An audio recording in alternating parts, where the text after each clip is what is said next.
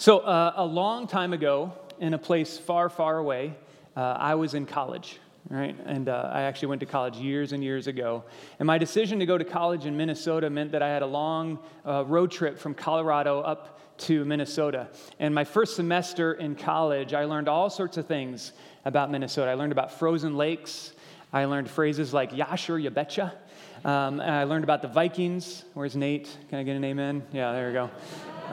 It was a transformational first semester for me. All these things I was learning about. I flew home for Christmas, and as I prepared to return to college for the second semester, I wanted to bring some other things with me up to college, things I was missing. So I wanted to bring my skis with me because the skiing in Minnesota is so much better than Colorado. It's ridiculous. So I wanted to have my skis with me. And I also wanted to bring some exercise equipment. There wasn't a great place to work out at the college, and it was just one of the ways I kind of did stuff. So I wanted to bring a curl bar that I had. So it was a curl bar with these two 25-pound plates. And I wanted to bring these up to school with me. So I put the curl bar in the ski bag, and I put the plates, like the size of a dish, pretty thick, into my into my suitcase. And I went to the airport to check in the baggage. I gave them the skis. That went through just fine. They put it on that little happy moving walkway behind the counter there, and off it went to the airplane. And then the lady asked me to put the suitcase on the scale. And back then, this is like 30 years ago, if your suitcase was over, 50 pounds or 60 pounds, they wouldn't check it for you. Like at least where I was going, I couldn't pay them to take anything else. So I put the suitcase on the scale, and the numbers began to tick up, and it was 98 pounds. And the woman behind the desk kind of looked at me like a little sideways and said, I can't check that bag. And I said, oh, I know what's going on. So I got down and I unzipped my suitcase and I pulled out my backpack and I took out these two 25-pound weights out of my suitcase. And I looked up at her while I was doing this, and she's looking at me like, "You're crazy. What are you doing putting weights in a suitcase?" So I got them into my backpack, and I put the suitcase back on there, and now it was underweight and could go, and it went off. But now I had this backpack with 50 pounds of weight workout equipment in it, and I had to walk through the Denver International Airport, take this flight, walk through Minneapolis, and the whole time I'm walking, just trying to look as cool as I could, with back cramps going on, with, something like 60 pounds on my back. It was ridiculous. I tell you that story because for me, it's an illustration of how some of us walk through life with emotional baggage, like a backpack filled with emotions that we don't know what to do with. We have all these kinds of emotions that we go through in life, joy and happiness and peace, good things. But then we also have these negative emotions like fear or loneliness or anger. And we carry them around on our backs. And some of those we're able to deal with and process and get off of our backs. Others of them just feel like this baggage that we're carrying around, weighing us down. And it gets in the way of the life that God has called us to live. I believe emotions were created by God and given to us as gifts, that they allow us to live with passion, with purpose, with focus. They allow us to live deeply with people around us and with our God. But they can also hound us and become heavy on our lives. Dallas Willard was a professor and author, and he wrote a lot about how we grow in our faith, how we experience new life in Christ. And in one of his books, he wrote a book called Revolution of Character. And in it, he wrote about emotions and feelings. And here's what he wrote. Healthy feelings, properly ordered, are essential to a good life. If we are to be formed in Christ's likeness, we must take good care of our feelings and not just let them happen.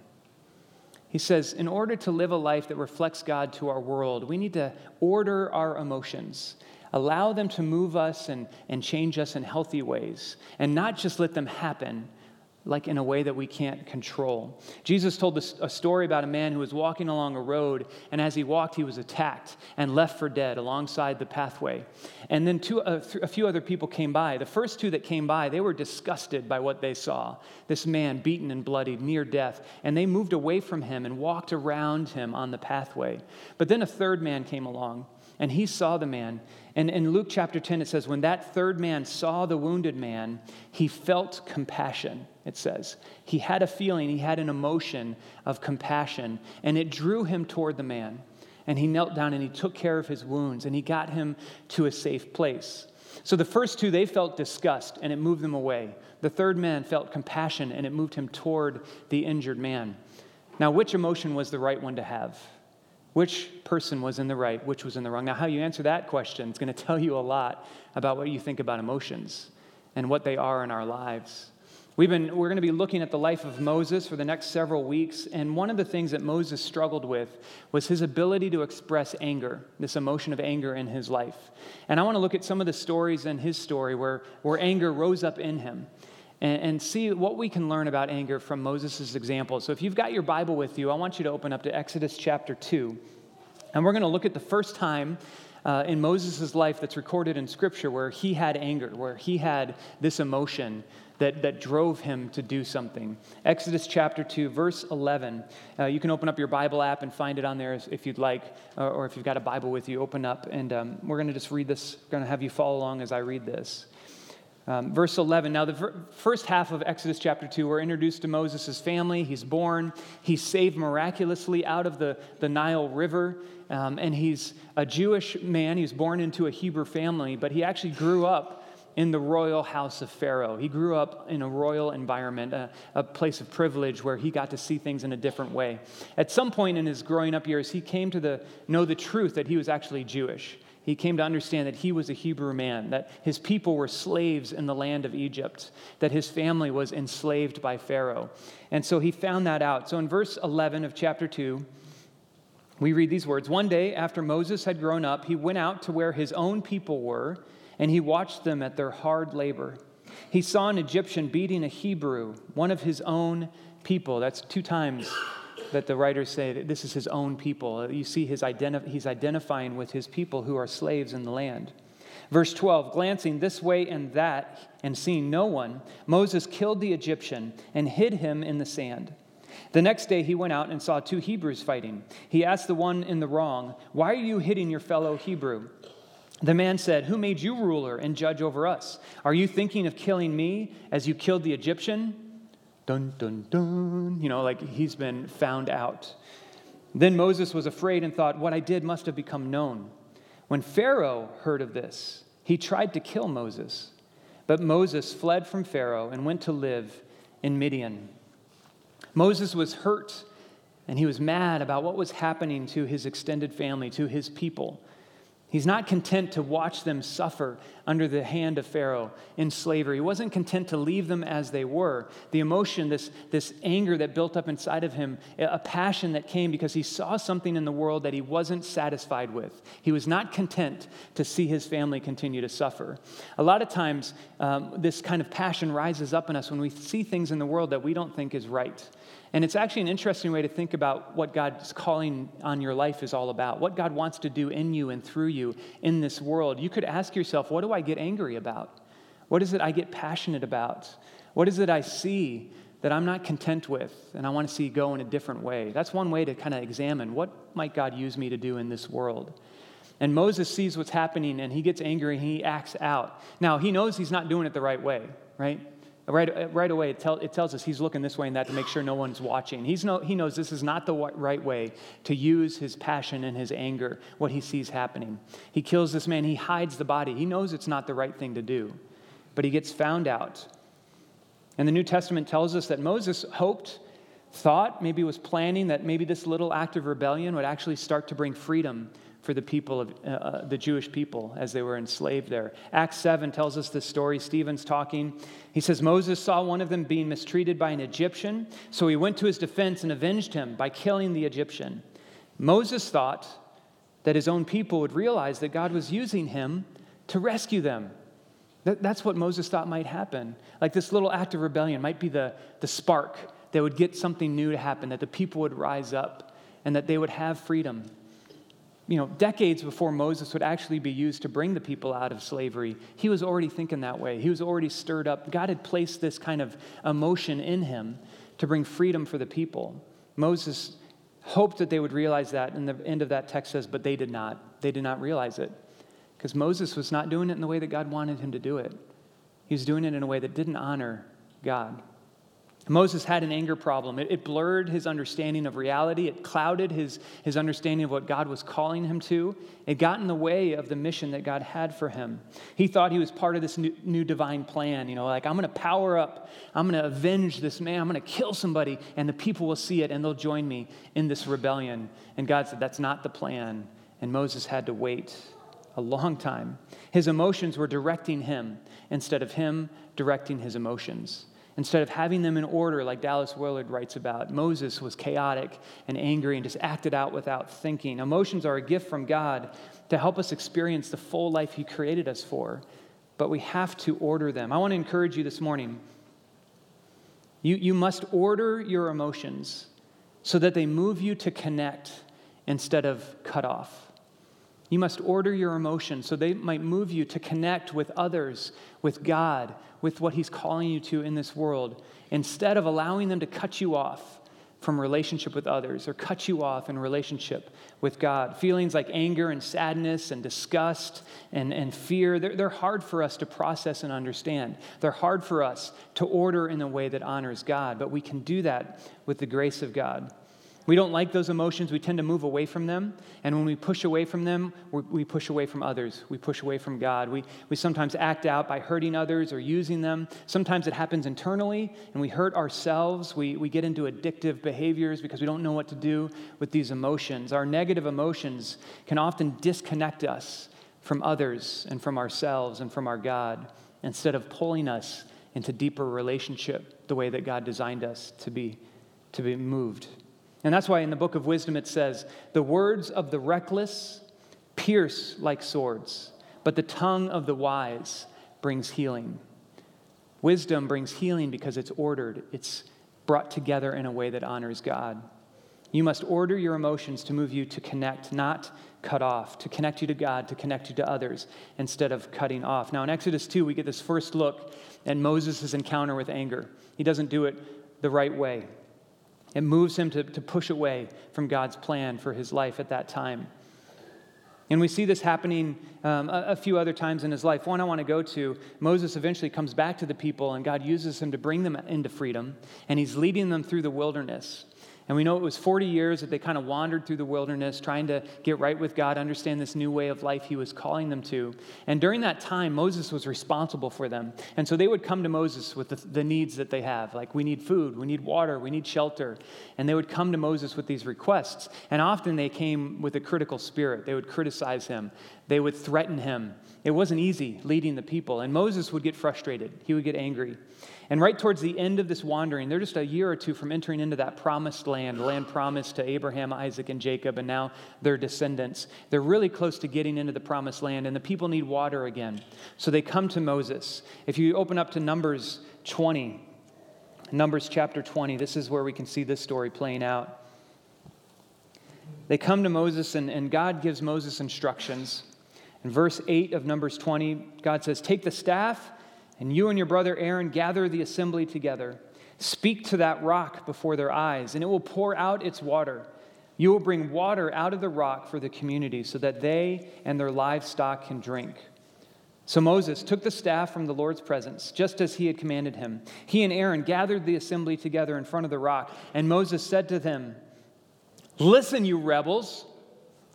It's a little bit of rebels. You rebels, listen to me. Then Moses raised his arm and struck the rock twice with his staff. And water gushed out, and the community and their livestock drank. So God says, "Moses, I want you to speak to the rock." And what did Moses do? He smacks it a couple times with this staff, with God's staff, this image of authority and power in his world. Verse 12, "But the Lord said to Moses and Aaron, because you did not trust in me enough to honor me as holy in the sight of the Israelites, you will not bring this community into the land I will give them." Moses says, "Listen to me, you rebels." Haven't you ever wanted to say that to your kids or to your family or your neighbors or whatever? You stiff-necked, you disobedient, bitter, rebellious problem makers, listen to me. Moses is just angry, and it comes out of him in this anger, and he hits the rock. And there's a verse later in Psalm that kind of describes how Moses would do this from time to time. Psalm 106, it says, "By the waters of Meribah they angered the Lord, and trouble came to Moses because of them. For they rebelled against the Spirit of God." There's that rebelled word again. "And rash words came from Moses' lips." It's interesting, the word rash that describes what Moses said is also the same Hebrew word for rebelled. This rebellion, this rashness, Moses was saying, you rebels, and at the same time, he was rebelling as well. He was being rash in what he was doing. Because his anger moved him, he stepped away from what God had called him to do. He was cut off from God's way, and he was cut off from the people. He saw them as different and other, not like him. He was the righteous one, right? He was the one doing the right thing. And his anger came out and separated him from his people. And God said, you're not going to come into the promised land. You're supposed to lead these people. You're supposed to show them that I am holy. And instead, you've acted out in a way that disconnects me from you and from the people, and you will not enter the promised land. It's a serious side effect of his anger. Do your emotions drive you to connect or to cut you off? Moses, in these first two stories, his anger cut him off from God and from his people. But there are other times in Moses' life when his anger actually connected him to the people, connected him to God. Anger is not wrong. It is not evil. It's how we respond to our anger that really sets us apart. Do we allow it to connect us or to cut us off? So the first place we see Moses using this in a good way, letting his anger drive him in a good way, is when he goes to Pharaoh and says, I need you to let the people of God go. He says, let my people go. And Pharaoh says, no, right? We know the story. Many of us do. And Moses says, if you do not respond to what God is saying, there's terrible things that are going to happen. 10 different plagues or hardships are going to come on the people. And he gets to the last one. He'd gone through 9 of these terrible plagues. He comes to Moses with the last one, and he says, the firstborn son of all the Egyptian families is going to die if you will not let the people go. And Pharaoh's heart is hard, and he says, there's no way it's going to happen. And as Moses walks away, we read in Exodus 11, it says, then Moses, hot with anger, left Pharaoh. Moses, just hot with anger, he leaves Pharaoh's presence. Why was he so angry? He was angry because he could see all of the pain and the loss that was going to come. Because Pharaoh was not willing to surrender to God, not willing to let the people go and give them their freedom. All this death and pain was coming, and it angered Moses because he cared about the people, the Egyptian people. Remember, he had spent 40 years among them, growing up with them. He cared about them, and he was so angry that the stiff-neckedness of Pharaoh, that he was going to cause all of this pain and sadness. Moses connected to the people. He connected to this compassionate God that was leading him, and he was angry because Pharaoh would not respond. That language, hot with anger, is also found in a second place in Moses' story, and it's when he's up on the mountaintop getting the 10 Commandments. We looked at the video last week where he was up and received these 10 ways of life that God gave to him. The first one is, you shall have no other gods before me. The second one was, don't make any idols in my image or in a fake image. And Moses comes down from the mountaintop with these 10 commandments. And what are the people doing? They're breaking the first 2, right? Aaron has got them together, gotten their gold, and he's put together a golden calf. He created this cow statue that he's put up in the middle of the village there, and they're worshiping this fake god. And Moses comes down, and he sees what's happening. Exodus 32 tells us what happens. When Moses approached the camp and saw the calf and the dancing, his anger burned, and he threw the tablets out of his hands, breaking them to pieces at the foot of the mountain. Moses burning with anger, hot with anger, and he destroys those tablets because he sees the people disconnecting from their God. Now, for us as Christians, that kind of anger seems problematic for us. Like, aren't we as Christians supposed to be filled with hope and joy? Where this anger seems foreign to us. It doesn't seem like a thing that can honor God. But Moses' story pushes us to engage in this dialogue in a deeper way, to try to understand how emotions are gifts from God and how he uses them to move our lives forward. Moses burns with anger here, and what's interesting is that language is used to describe God as well in other places. Moses, as he writes about what he experiences with God, he writes how God burned with anger at times as well. We see that happening when God is calling Moses out to lead the people, and Moses keeps making excuses why he can't do it. Over and over again, God says, I want to use you, I'm calling you, and Moses keeps saying, I can't do it, no, thanks God, I can't do it. And finally, in Exodus 4, then the anger of the Lord burned against Moses. God's anger burned against him. He wanted something for his son, this child, Moses, to honor him and draw people close to him, and Moses was not responding. If we go back to that golden calf story with Aaron and the people worshiping a fake god where Moses broke those tablets down, God was angry before Moses was angry. Exodus 32, God says, "Now leave me alone so that my anger may burn against them, that I may destroy them. Then I will make you into a great nation." It says, Moses, I'm going to start over with you. The anger of God was burning against these people. Now, there's times when we read these Old Testament stories, and it's hard to understand. How is this God, who we believe is loving and kind and slow to anger, how is it that Moses describes him with these words, that he was burning with anger against his people? When I'm not sure about how I can understand a God in the Old Testament, I go to the New Testament and look at Jesus, because Jesus reveals to us God in a perfect way. And I say, how did Jesus deal with emotions like this? What do I see Jesus doing? Was Jesus ever angry? When's a time when Jesus was angry? In the temple, right? He went in and he saw this place that was a place for people to connect with their God, to worship their God. And instead they had turned it into this little marketplace where they could abuse people and take money from them and charge them rates that weren't fair so they could get in to get access to God. And Jesus comes into this temple and he flips over the tables and he drives them out of there because they were interfering with the worship, the connection that people were to have with their God. And when John tells the story in John chapter 2, it's very interesting. The disciples see Jesus driving people out and their minds go back to the Psalms. And they think of Psalm 69, which says, "My great love for your house will consume me." My great love for your presence and your place in the world, it will consume me.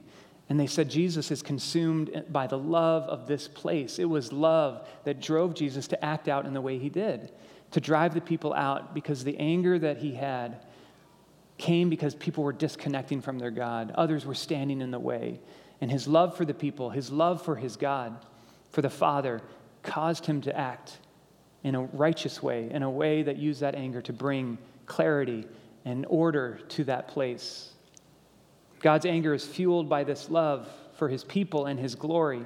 I think it's important that we hold on to that when we think about the emotion of anger. So God burned with anger before Moses burned with anger. Moses was connected to God in this way, sharing that emotion and being motivated to see the people become a different kind of people on the planet. God wanted to call them out that they might worship and live in a different way. And instead they were choosing to be just like every other nation on the planet at that time. And because of that, this anger rose up. And God and Moses called them to a different way. Now, God is perfect and good and true. So if he can experience anger, then it's an opportunity for us to experience anger in a way that connects us and brings hope and brings life. We've looked at a lot of scripture this morning. I want to give you one more, and this is from Ephesians chapter 4. Paul writing to his friends in Ephesus about anger. And here's what he says. "In your anger, do not sin. Do not let the sun go down while you are still angry, and do not give the devil a foothold. Get rid of all bitterness, rage, and anger, brawling and slander, along with every form of malice. Be kind and compassionate to one another, forgiving each other, just as Christ God forgave you." Paul says, in your anger, do not sin. It must be possible to be angry and to not sin. And we could all tell our stories of times when we've been angry and it's not been helpful. And we could probably tell stories of times when we've been angry and it's actually been a good thing that's helped us to deal with something that breaks God's heart in this world. I've been angry. You guys have been angry. I remember when I was in 9th grade and I found out our family was moving from New Jersey to Colorado, and I was going to have to start my sophomore year at a new high school and start over again with friendships and all that, and I was angry about it. I was not happy. And the night before my dad put our house on the market in New Jersey, I punched a hole through my bedroom wall. Like, try to sell the house now, Dad, you know? I'm going to leave my mark. Not a great way to express my anger, right? Not a great way to do, but I had that anger. I didn't know what to do with it. More recently, about 6 years ago, my family was going through this terrible time. Our family was being torn apart, and I had anger rising up in me in a way that I had never experienced before. A kind of an intensity of anger that I had no coping mechanisms for. I tried all those ways, talking to a friend, writing in my journal, typing out an email I would never send, all these things we do to try to process that anger, and it wasn't enough. And on a particularly bad day, kind of at the height of the destruction of my family, I found myself on the porch destroying a wooden bench that we had on our porch there, just taking it apart with my bare hands. I was sharing this story with a staff member, and they said, you know what, we all have that kind of Hulk smash moment in our lives, when our anger kind of overwhelms us. And I'd like to blame IKEA for making cheap furniture, but I was gonna take that thing apart. I was so angry about what was happening in my family. And I believe God used that anger in me in a good way. He wants our families to be healthy, to be connected, to be loving. And the experience we were having in our family at that time was not that. And God wanted me to have this experience of anger to help me know that it wasn't okay. What was happening was not okay. And that he could use my story and use what we were going through to help us connect with him in a deeper way and connect with each other in a deeper way. It can be difficult to find positive, helpful ways to express our negative emotions. It's not easy. We know this. We often feel out of control, like our emotions are taking us over. Instead of us ordering our emotions, we feel like they're leading us. And that's where we need God to step in and help us. Robert Polchik was a psychologist and professor who created a wheel of emotions. And we've got a picture of this I want to put up on the screen. And we actually have cards as you leave on the tables here by the sanctuary doors of this image of the wheel of emotion. And in it, he identifies kind of 6 core emotions: fear, anger, surprise, sadness, disgust, and happiness. And he's got these as core emotions, and outside of them are other emotions we feel that are kind of like smaller expressions of those core emotions. Sometimes it's helpful we don't know how to label the emotions we have, and something like this can be helpful because we can see the different names and say, okay, this is what I'm feeling. I wasn't sure how to name it, but this is what I'm feeling. And these larger categories have these smaller emotions under them, and if you look at anger there, let's put that back up again, sorry. If you look at anger there, you can see hurt and being threatened and distance. If you look at the blue, sad area, you see guilt and despair and loneliness. You must order your emotions to move you to connect and not cut off. What if you started earlier on when you're having these smaller emotions that are going to build to those core emotions? What if you worked when they were smaller? Like the next time you're starting to feel distant from someone, what if you found a way to make a connection with them? Instead of pushing away further, you paused and took a deep breath and reached out for connection. Maybe that small anger, that small distance that you're feeling could actually get resolved and move you to connection. What if the next time you're feeling lonely, you moved in a different way? Instead of cocooning up and pushing away from others in your loneliness, what if you reached out to a trusted family member or a friend, and that small sadness that's brewing, you could dispel it, you could work it through it so it would bring a connection with someone else?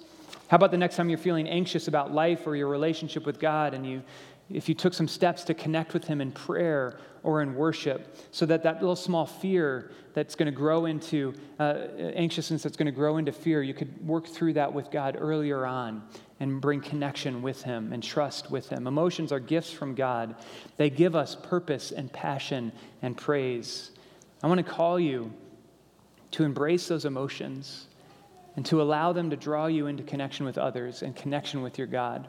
And if it's difficult for you, if you're struggling with how to do that well, let's find an emotional mentor, right?